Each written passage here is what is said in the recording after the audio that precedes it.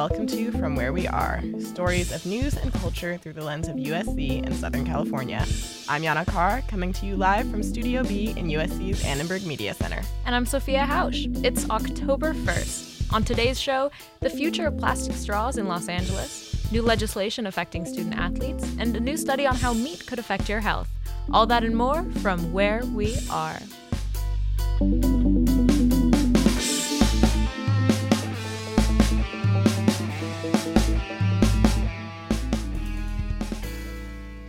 If you really love plastic straws, well, suck it up. Today, LA's plastic straw ban will enter phase 2, extending to fast food drive-thrus, food trucks, and small restaurants. LA County's Department of Public Health mandated in April that restaurants with more than 26 employees are prohibited from providing single-use plastic straws or stirrers to consume unless requested. Today, all restaurants in LA will be required to comply. Plastic straws are the latest in a long list of items banned from LA in an effort to make the city more environmentally friendly. Various replacements to plastic straws have already been seen around campus, from paper ones to the new strawless Starbucks lids. Annenberg media reporter Nicholas Burlett went out into the field to see what USC students have to say about the ban and how it impacts the way they sip and slurp. I think any ban of unuseful plastic that can be exchanged for other materials is a step forward. I think as long as there's alternatives available, such as paper straws or potentially other forms, I know there's like bamboo and other things like that.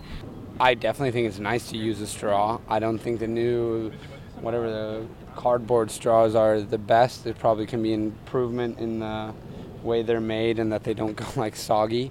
We'll say for stuff like, if I'm going to Starbucks, I'm getting a Frappuccino or something like that, straws are still essential, so I still think they're an important part of our, drinking experience.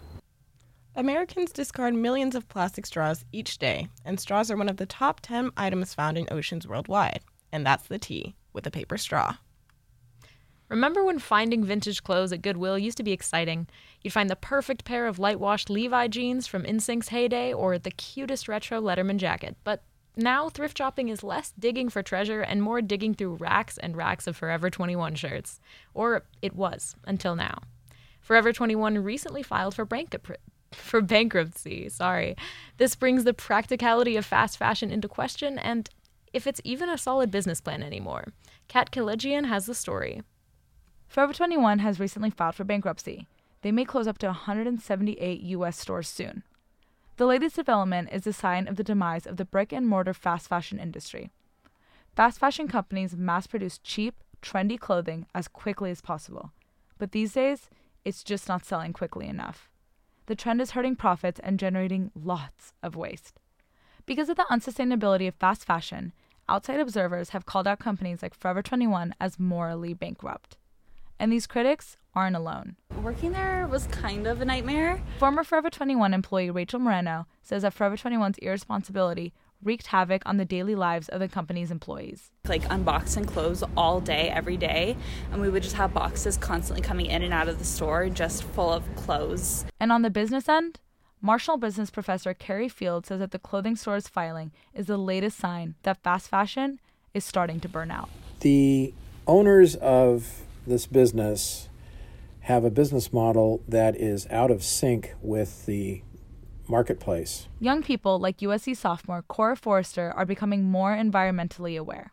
It's nice and sometimes it's convenient, but in the long run, it's really not sustainable at all. But even so, some students, like Samada Tanti, will miss the convenience of Forever 21. I'm not too excited about that, honestly. I do a lot of shopping at Forever 21. Of course, even with the bankruptcy of Forever 21, online shopping has filled the gap, and fast fashion won't disappear anytime soon. For Annenberg Media, I'm Kat Kilijian.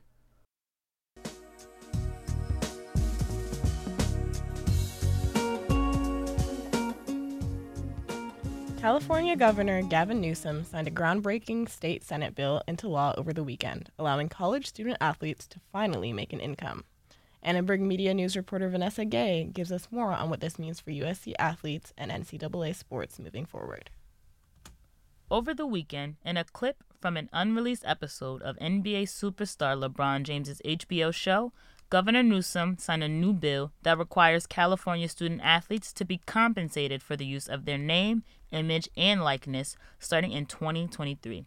The law, originally introduced by Senators Nancy Skinner and Steve Bradford, says that student athletes can sign endorsement deals with major companies, although it still does not authorize schools to pay them directly. USC professor Ben Carrington is an expert in race, class, and gender in sports and popular culture. This doesn't have to say anything about whether or not student athletes should be paid directly, and I think they should do. So the big change really is to give rights and kind of ownership to the student athletes over their likeness, their image, and the types of activities they might get in outside of campus, and to get paid for it. USC athletic officials declined a request for an interview, but released a statement on Monday saying that they support student-athlete policy reforms, but are concerned that the new law will make it more difficult for student-athletes to compete and harder for California universities to attract talent in the absence of a national-level reform. I had a YouTube channel while I was a student-athlete that gained over 40,000 subscribers during my time at USC, and I was not able to monetize that channel due to this rule. Victoria Garrick, a former USC women's volleyball player, explained how she wishes this opportunity was available during her time as an athlete. But I think really it's about being able to get what you deserve and what you're earning from your performance on the court or on the field. And some student athletes could really benefit from free meals, from having their rent paid for by their YouTube channel, from being able to save money so that when they leave college, they have money saved up from the work they've done. Although the new law will change the lives of many student athletes by giving them an opportunity to earn an income, the NCAA told press that it is unconstitutional. Senator Bradford, though, said it was necessary. It's time to reform the NCAA. It's a billion-dollar industry. Coaches make millions of dollars in their profession now at universities. They're able to enter into contracts and sponsorship agreements using their name, likeness, and image separate from the university, and these student athletes should be allowed to do the same. Bradford said that the new law is 40 years overdue and is proud that California lawmakers finally have the courage to deal with these issues head on. It should be at the forefront of, social issues, but again, this is a civil rights issue because the majority of athletes who fill stands in arenas all across this country are black men and women who play the sports that generate most of the revenue for these colleges and universities. For Annenberg Media, I'm Vanessa Gay. It's October and it's National Cybersecurity Awareness Month. The Office of the Chief Information Security Officer at USC is announcing the launch of Trojan Secure. It's a new information security awareness program. Reporter Yuki Liang has more.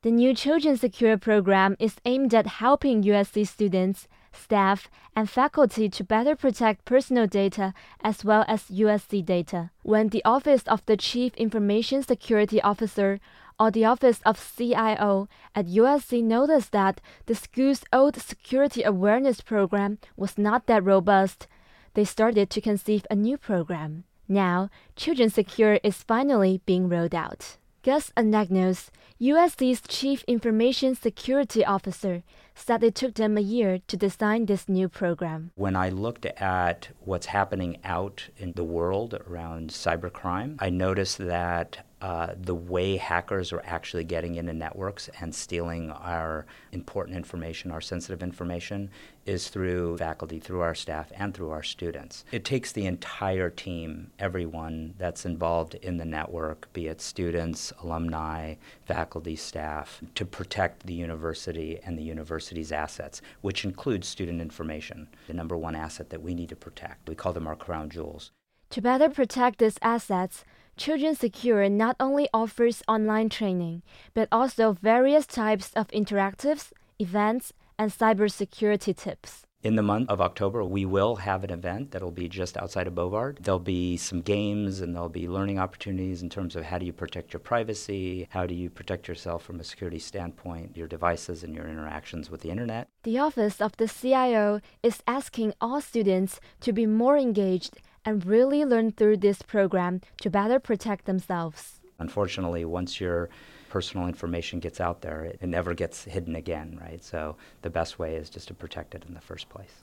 If you want to learn more about security tips and tricks and get to know more about the Children's Secure program, visit infosec.usc.edu. You can also access computer-based training modules via childrenlearn.csod.com by searching the word Children Secure. For Annenberg Media, I'm Yuki Liang.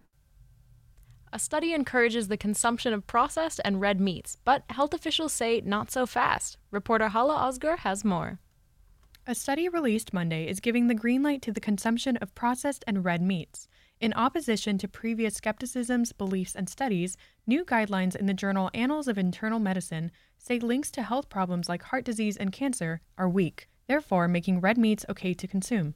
The guidelines, consolidated by a private panel of 14 members, were created on the basis of prior research. So what's new about their findings then? In an interview with CBS this morning, Dr. Tara Narula explains what these researchers did differently. This was not new research. They put it all together, and in fact, they found that, you know what, there is a benefit in terms of decreases in cardiovascular disease, mortality, and cancer if you consume less meat. However, they then went the next step to say that they thought the benefits were small. They thought that this was sort of uncertain, low kind of quality evidence.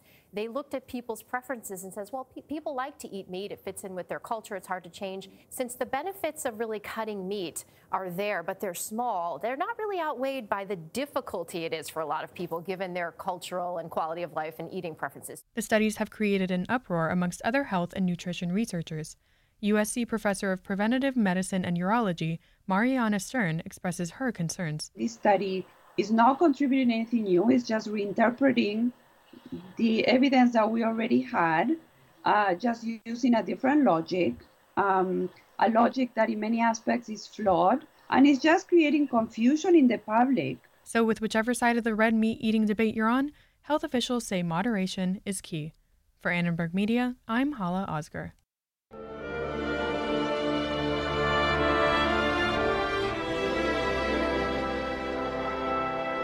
Stolen bikes on campus might have a hard time getting home if you don't register them, according to DPS. On average, 20 to 30 bikes are stolen a month.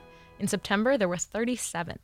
If DPS does recover a stolen bike, they can only return it to registered owners. But of the approximately 10,000 bikes on campus, fewer than a third are actually registered. Natasha Brennan has more. Registering a bike with DPS is apparently pretty important. If yours gets stolen and they find it, that's the only way you can get it back. DPS Crime Analysis and Intelligence Officer Wyman Thomas stresses the importance of registering your bike. Bicycle registration works in two different ways for us. It helps us identify who the bicycle belongs to. Should we recover it if it was abandoned? Should we recover it if it was stolen? Should we recover it if it was lost? We at least have a system in place where we can notify the owner and give the property back to their owner. Communications major Bridget Simpkins had her bike stolen from Greek Row. Now, with the new bike, she's taking steps to prevent it from being stolen. I got a better lock. Yeah, no more U-lock, because they left my lock there and it was just sawed in half. She will be registering her new bike. Staff member Andre Bro, who directs traffic in McCarthy Quad, said that many students come to him to report stolen bikes, even though he's not a DPS officer. That's like a daily thing. Yeah, that's a daily thing. That's a daily thing on campus and off campus. People leaving their bike unattended, or sometimes they'll come around and cut your lock and take your bike. In previous years, DPS has held bike registration booth. This year, officers have taken a more personal approach, dental student David Hernandez says. They actually came up to me and just offered it in the beginning of the semester. I think they had some of the safety department, and they were just offering students to register their bike for free, and so they caught me at a good time. David has tips for keeping your bike safe. I always try to keep my bike well secured. I have two types of locks. One if I'm just going to be out for a little bit, and another one once if I'm going to be out for a longer time. I always also try to lock it in the frame, so even if they try to steal it, the most they can get is probably the tires or something, so you can always replace those. According to DPS, the majority of stolen bikes are taken from the main campus by non-USC students. We've seen all these bicycles just parked freestanding. It's like a cookie jar. It can be very attractive for a lot of juveniles or people who don't have bicycles. Recovered bikes are held by DPS for 90 days. At the end of the school year, any bikes that are not claimed are donated to local organizations like the Boys and Girls Club. DPS donates approximately 200 to 400 bikes a year. To register your bike, go to dps.usc.edu/services/bikes. For Annenberg Media, I'm Natasha Brennan.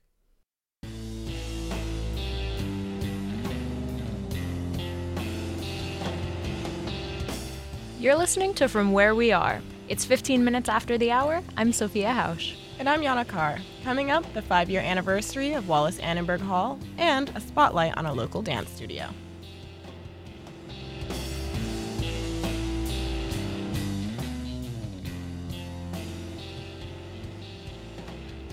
Now it's time for Ampersand Radio, a segment specializing in arts and culture stories.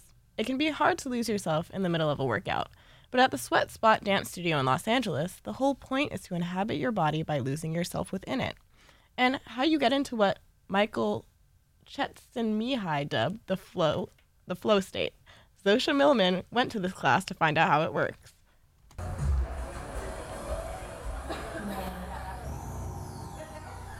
In an all-black room with no mirrors, tucked off Sunset Boulevard in Silver Lake, we begin to sway. This is Dance Church. It's not a real church. It's part free dance, part structured workout. The name is a clever way to describe the atmosphere. A passionate congregation enchanted by the music and the movement of their bodies.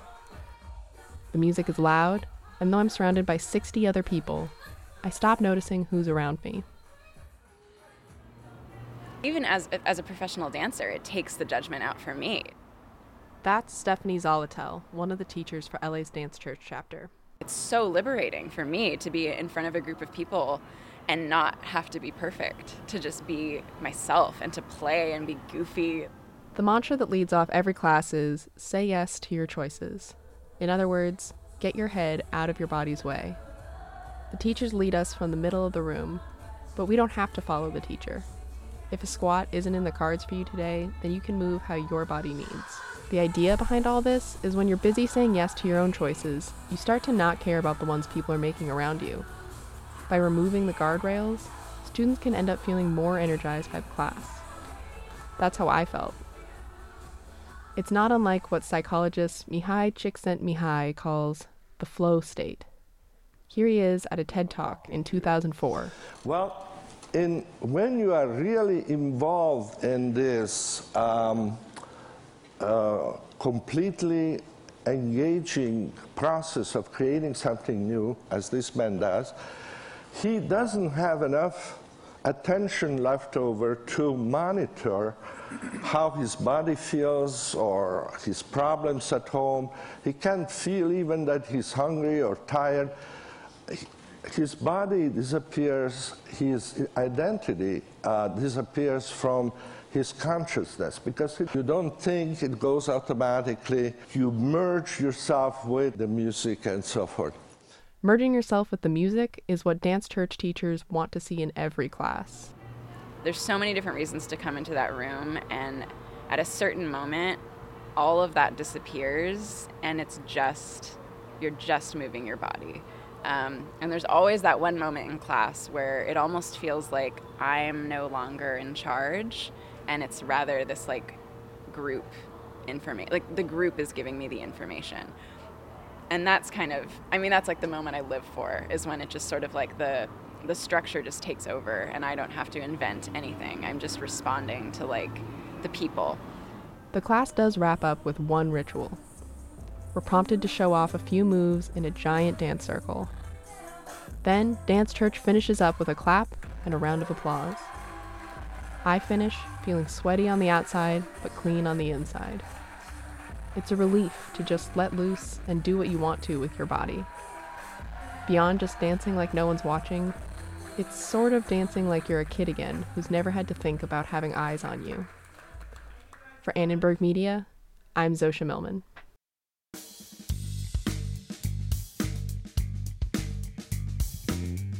In a few seconds, it's going to be 4:20.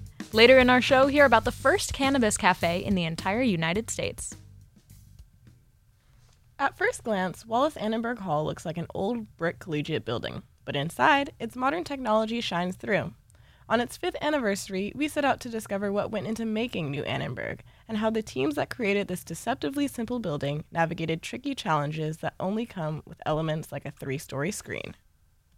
Oh, this is such an amazing building. I love this building. And who wouldn't want to go here? This place is beautiful, and we have we have better equipment and better facilities than a lot of the local stations, like most of the local stations. So I think it's a beautiful building inside and out. Some of my colleagues and I joke that we like to tell students this is the nicest newsroom you're ever going to work in. You just heard from some of our team here at Annenberg Media who call Wallace Annenberg Hall, or ANN, home. That was Director of Specialized Journalism Sasha Onevalt, Media Center Technical Supervisor Tom Norris, and Journalism Professor Rebecca Haggerty. These three all expressed a positive view of the building, which definitely took more to create than may meet the eye. For starters, as project director John Morrill explains, the architectural design went through many drafts and originally had a modern exterior that changed due to university standards. The school wanted more of a more modern facility outside. They wanted the outside to be modern and contemporary, but USC had their certain standards they were looking for, and the president prevailed. So the compromise was the outside is going to be historical, collegiate Gothic, and it's going to be consistent with a lot of the buildings you see around. But the inside, do whatever you want. The design wasn't the only thing to present challenges. A couple of challenges come to mind was, one, getting that big frame in for that screen. We had to leave an opening in the roof. So we were building the building, but we knew someday we had to bring in that frame. So we kept the portion of the roof open, brought the biggest crane we could bring, and they picked up this prefabricated frame, blindly dropped it in through the hole, and then bolted it to the structure you have today. So that was tough. While he's ultimately happy with the result, Morrill says that if he could change one thing, it would be the wiring. A complex newsroom space definitely led to more wires than they may have originally anticipated. We had a challenge running all the wires. I don't know how many millions of miles of wires there are in this building, but we have wires going from the whole building down into the basement, into that computer room down there. So I think if we had to do it over again, we probably would have designed a better system. Aside from the apparent beauty of the building, the practicality of Wallace Annenberg Hall is an improvement for the school, as the Director of Undergraduate Journalism Studies, Rebecca Haggerty, explains. People really did get to work together, and I can see that students, they work for radio, they work for TV, they write for the online publication, they're working with the social team, and they have the opportunity to see how all of those things work together to produce journalism. Here's to the future of ANN and happy Ann-niversary.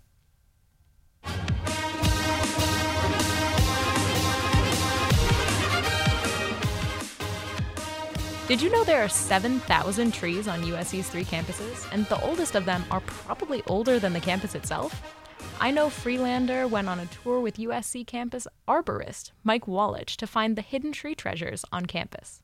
You might think you like trees, but you almost certainly don't like trees the way Mike Wallach likes trees. He is the campus arborist at USC, which is a fancy way of saying he takes care of the trees. He loves his job. I know this sounds corny, but when I was 4 years old, the very first book I got was The True Story of Smokey the Bear, who grows up to protect the forest. There are 7,000 trees on USC's 3 campuses. When construction crews, students, or insects threaten them, Mike Wallach gives them hell. Somebody has to speak for the trees. Without trees, we all die. Part of Mike Wallach's job is to crisscross the campus and make sure the trees are doing okay. Wallach is letting me join him in his electric cart for a little tour of his favorite trees. Hop in. Okay, onward with the rocket. There's my friend Duke. Hi, Duke. First stop, Truesdale Parkway in front of Zumberg Hall. But I just love the trunk of this tree.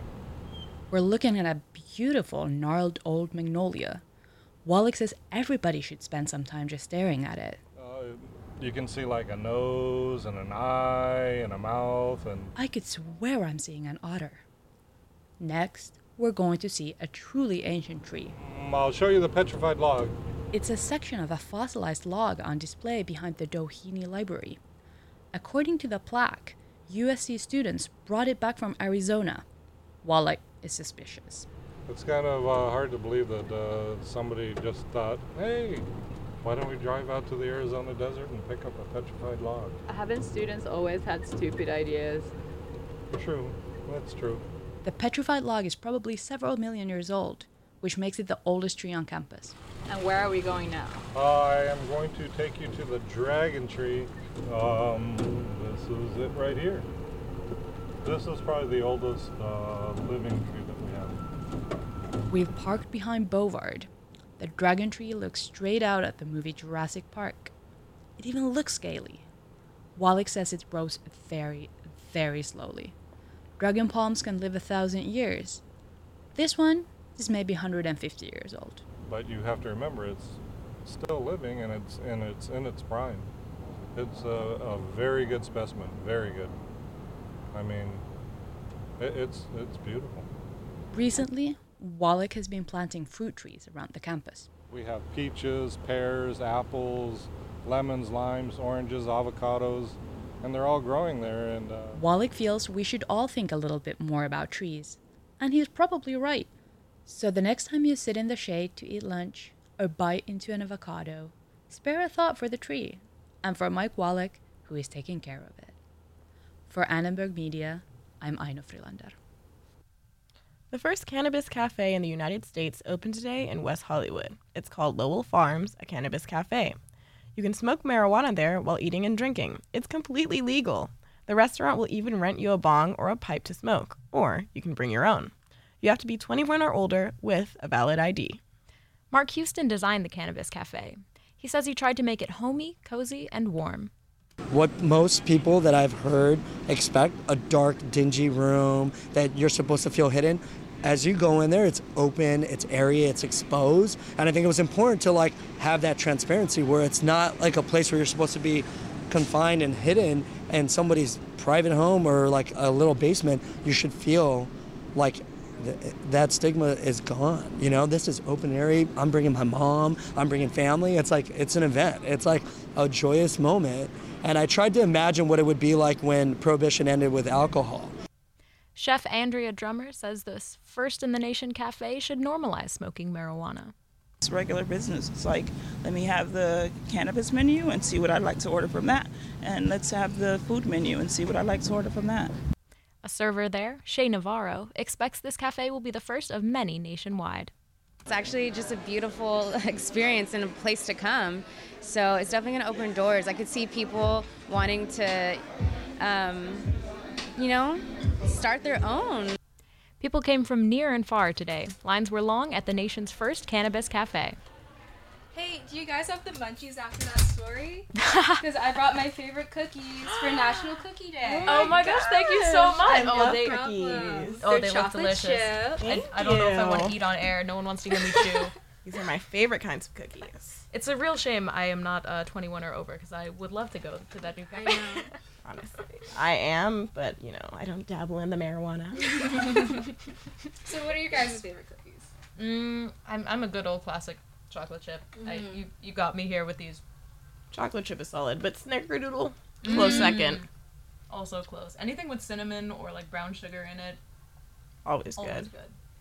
Where'd you get these cookies from? From Big Bear. What is that? It's on campus in the village. I've never been there before. And they give you ice cream. Ice cream? Mm-hmm. Like you can make cookie ice cream sandwiches? Mm-hmm. Ooh, love that. I've been there once. I can say it's definitely delicious. It's my favorite spot on campus. I'll have to try it. By far.